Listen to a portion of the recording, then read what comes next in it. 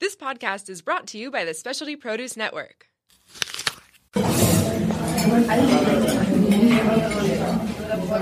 Thank you for choosing the Dine Local ST podcast. Visit dinelocalst.com for the latest in restaurant offerings. Here's your host, Nick Shenton.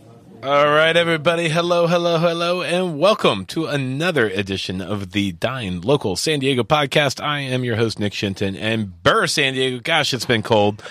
So excited about a little bit of a warm up here. All this rain has turned all the valleys and just bright red green and lush, and I know that's having an effect on the farmers market. So here to tell us all about that is Joe Herman. Joe, welcome. Hey, Nick, what's going on? Not much. You tell me, because it's been absolutely crazy out there weather-wise.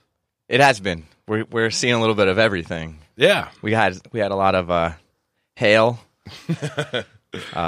some snow. Yeah, snow flurries in North Park. That's crazy. Right? But, I mean, like, it's got to be affecting these farms so differently. What are we seeing right now?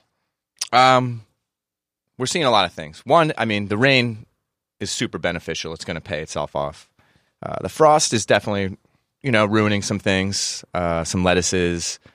Puntarel, I heard from Garden of, is done for the year. Their crop, their mixed baby kale might be done as well. Mm-hmm. And kale, holds up to that stuff. So that's even kind of sad. It's even been a little bit cold for even the hardier of greens. Right.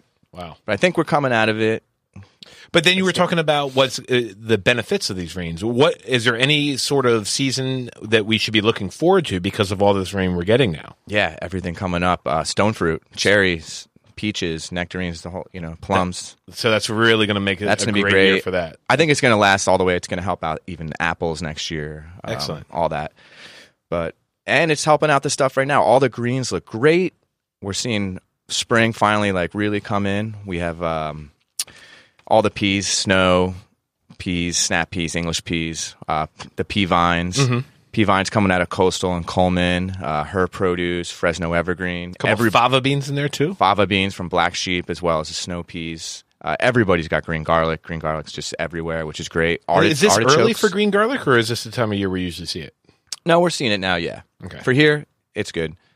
They started planting back in November for this. Wow. So now it's coming in. And now we're seeing artichokes, asparagus. Should be nice and healthy, I would say, in a couple weeks. So lots of the staples of spring start to poke their head through. Right. Cool. Well, I know it's coming up on we're winding down on citrus season. Do you want to recap that one real quick? Because, I mean, I think Southern California, citrus season is epic around here. Anything good still left in the cooler that you recommend? Yeah, I think a lot of it's good. Sumos are going out. It's kind of your last chance to get those. Those are the giant tangerines that are super easy peel segments.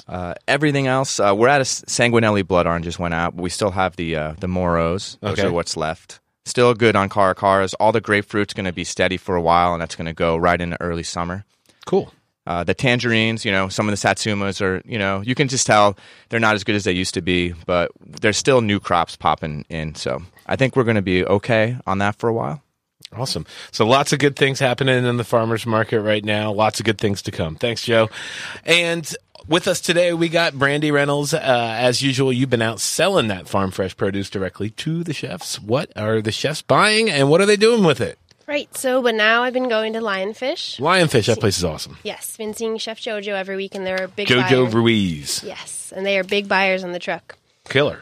They always buy a lot of colored cauliflower. They're always doing some kind of grilled cauliflower dish. They did a king salmon dish with Romanesco from Two Peas in a Pod. Mm-hmm. It's beautiful. You could just stare at it all day. It looks like it has gold dust on it from the pollen. It's super beautiful.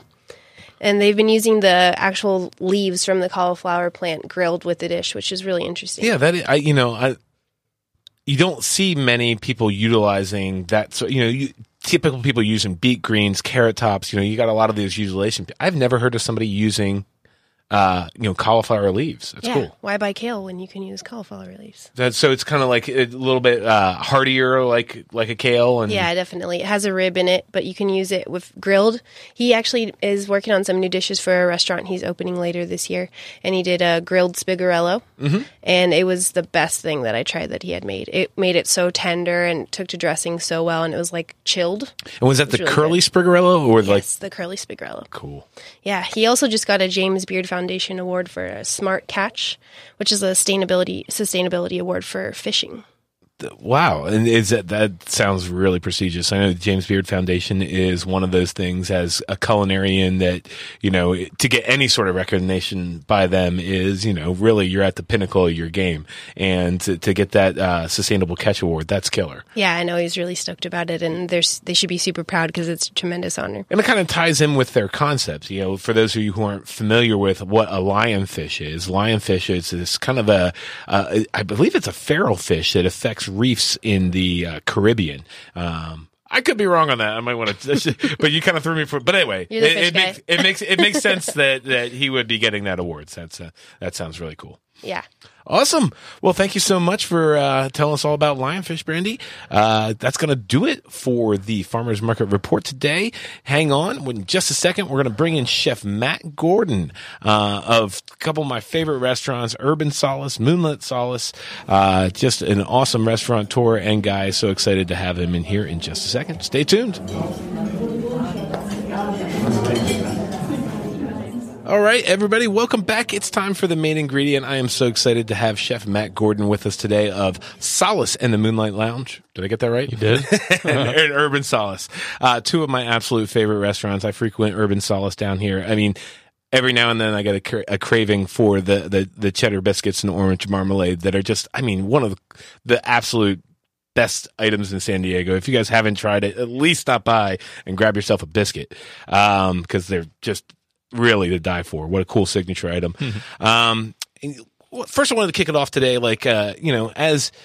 as chefs and, coming up in the chef industry, everybody dreams about starting their own restaurant and starting the thing. And you start coming up with all these concepts and things, and you have this dream of what you want to execute. But for you, it wasn't necessarily the concept, it was the ethos of it. And you've stuck to that. Yeah. And that's really about the ingredients you choose to use. Do you want to talk about that a little bit? I would love to talk about that. I think our initial concept was kind of an anti-concept in that when we were planning Urban Solace, there was so much fusion and like how many countries can you put on a plate that we wanted to come up with a menu that really focused on one thing. And that was sort of, we just picked American food and sort of a study of Americana. The fact that the building looks like it dropped out of New Orleans makes people think of it as a raw southern ironwork. Yeah, it's just really cool looking. Southern restaurant, but I'm from Los Angeles and I've been to Louisiana once, so it's not meant to be that.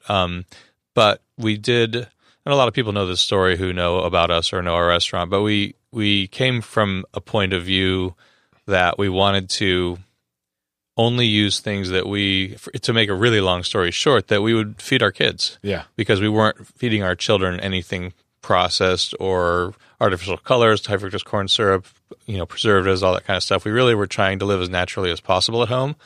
And when it came time to open the restaurant, it's real easy to get good produce. It's fairly easy to get good meat, or back then, a little harder, but easier now.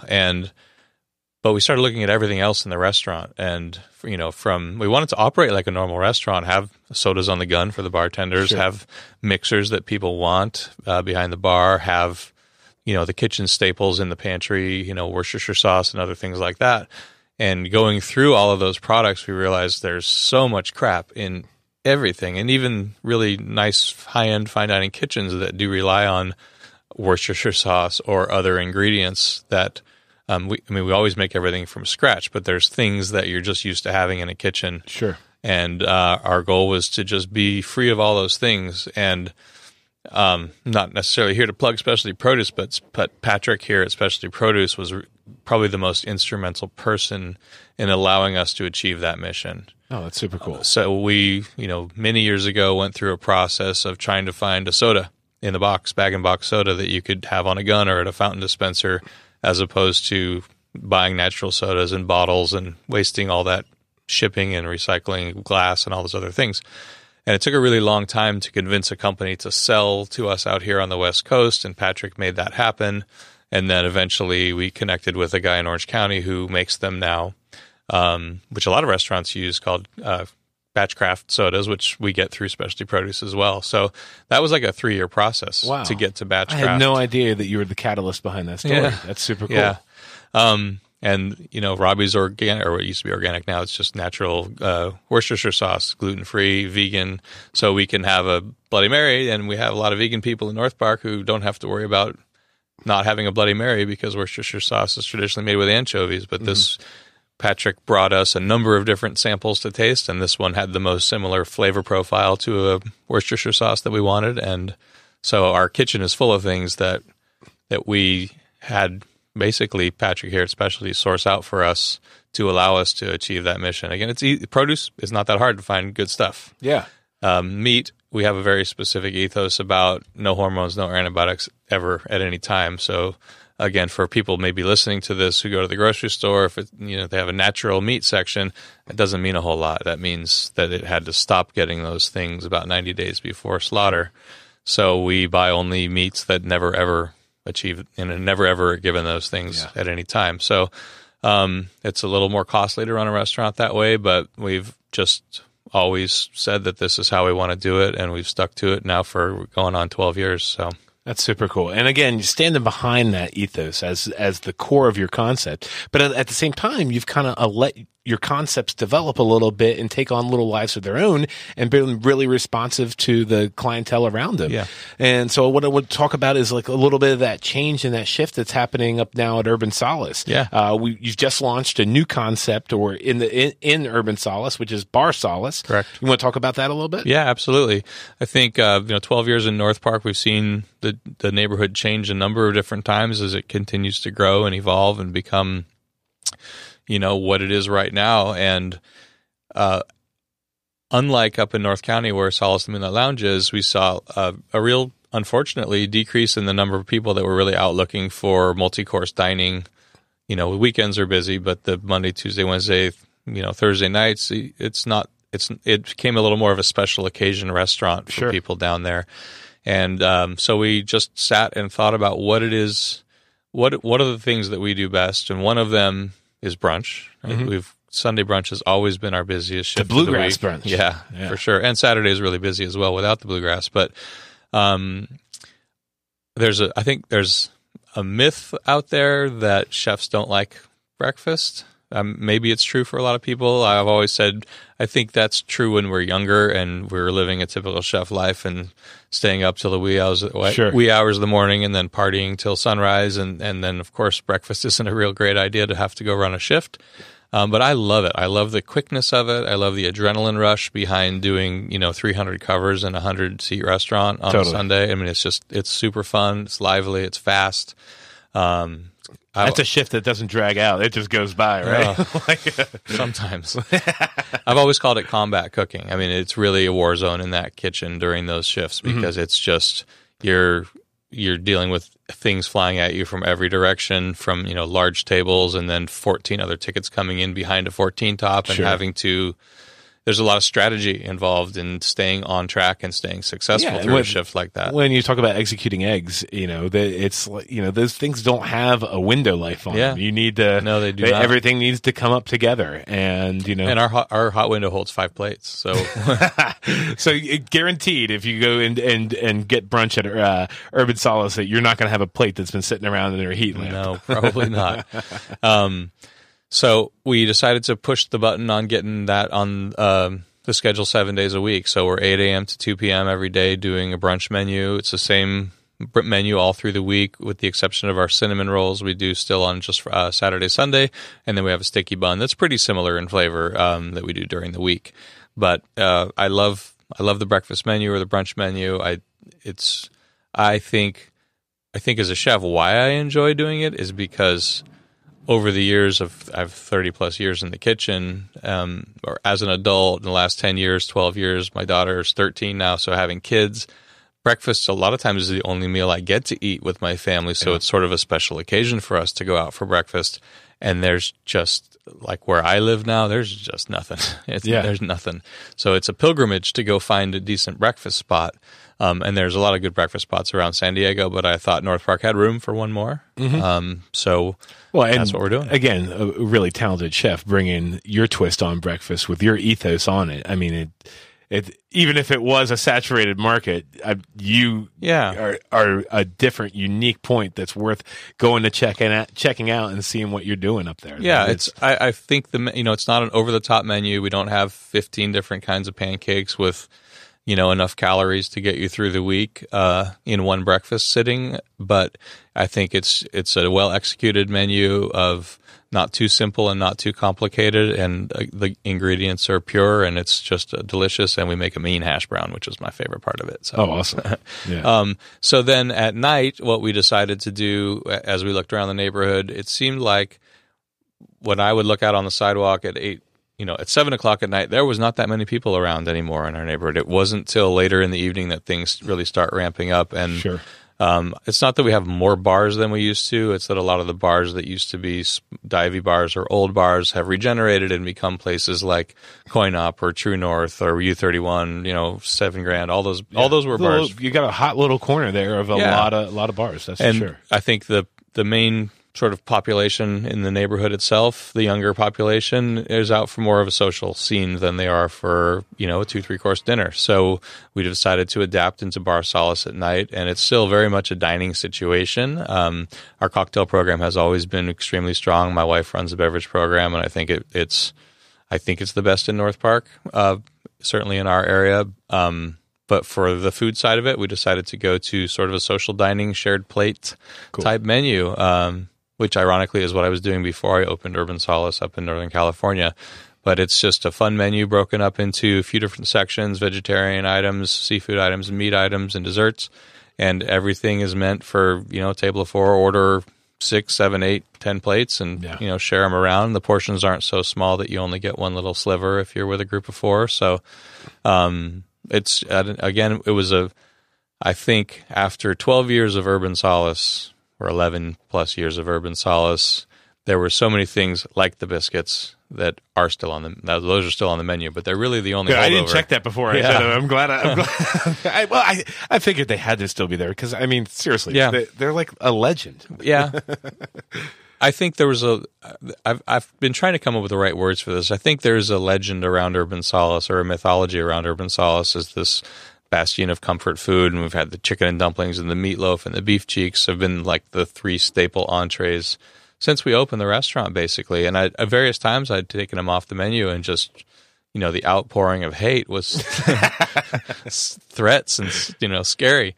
And we could talk about Solace the Moonlight Lounge in a minute, but I did a very intentionally different thing with that restaurant that I didn't do with Urban Solace, and I felt bound to the menu and the legend of what it was. And I know that doesn't sound very humble, but well, it's true though.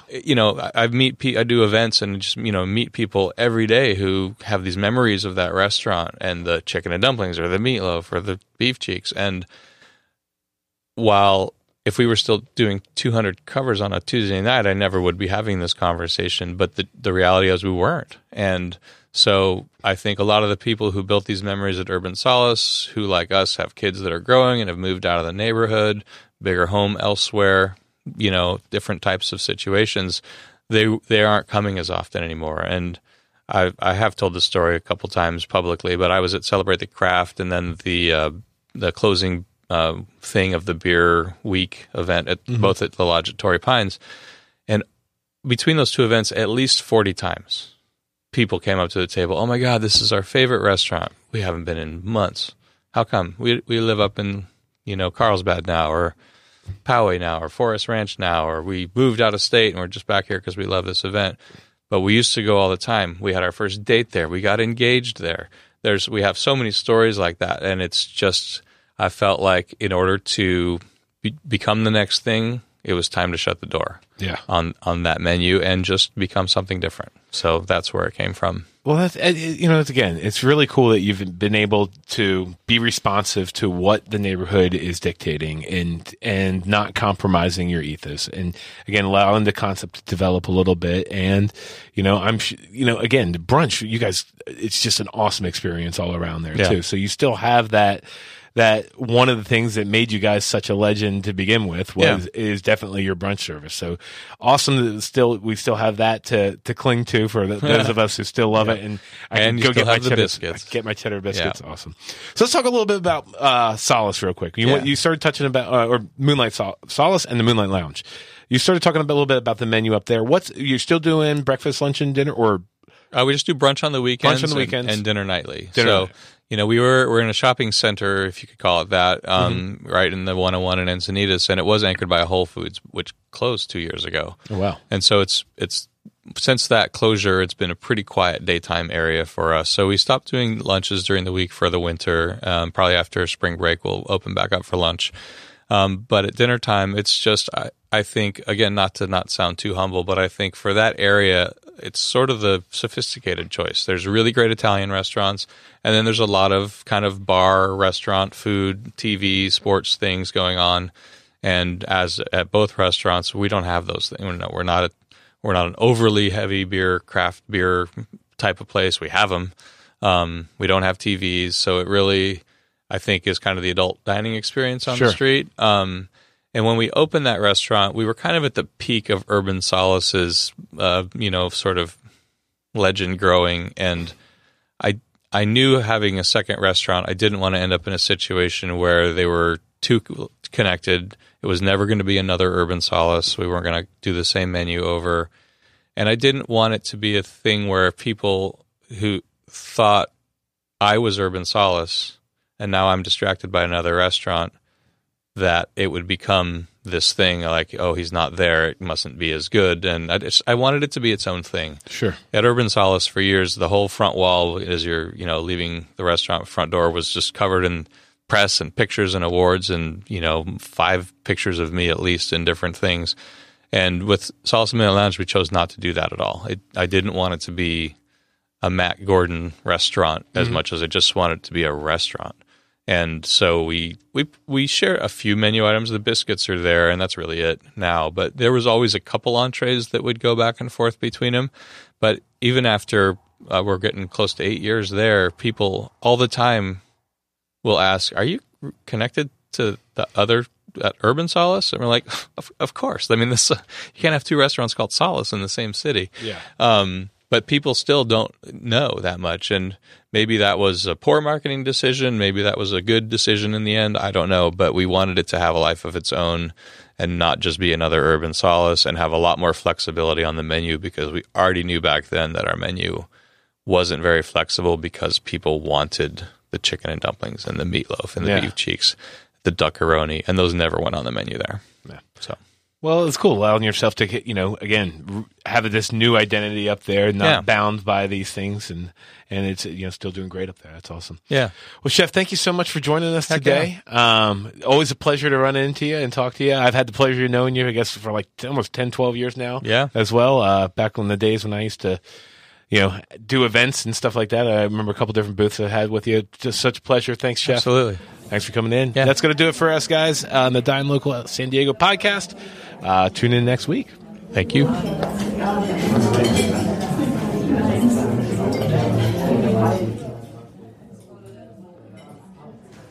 The Specialty Produce app is the world's #1 handheld resource on produce. The app features photographs, recipes, geography and history, taste and culinary applications on over 1,900 produce items. From apples to zapote, we've got your produce questions answered. Our app is available for both iPhone and Android. Download our app for free today.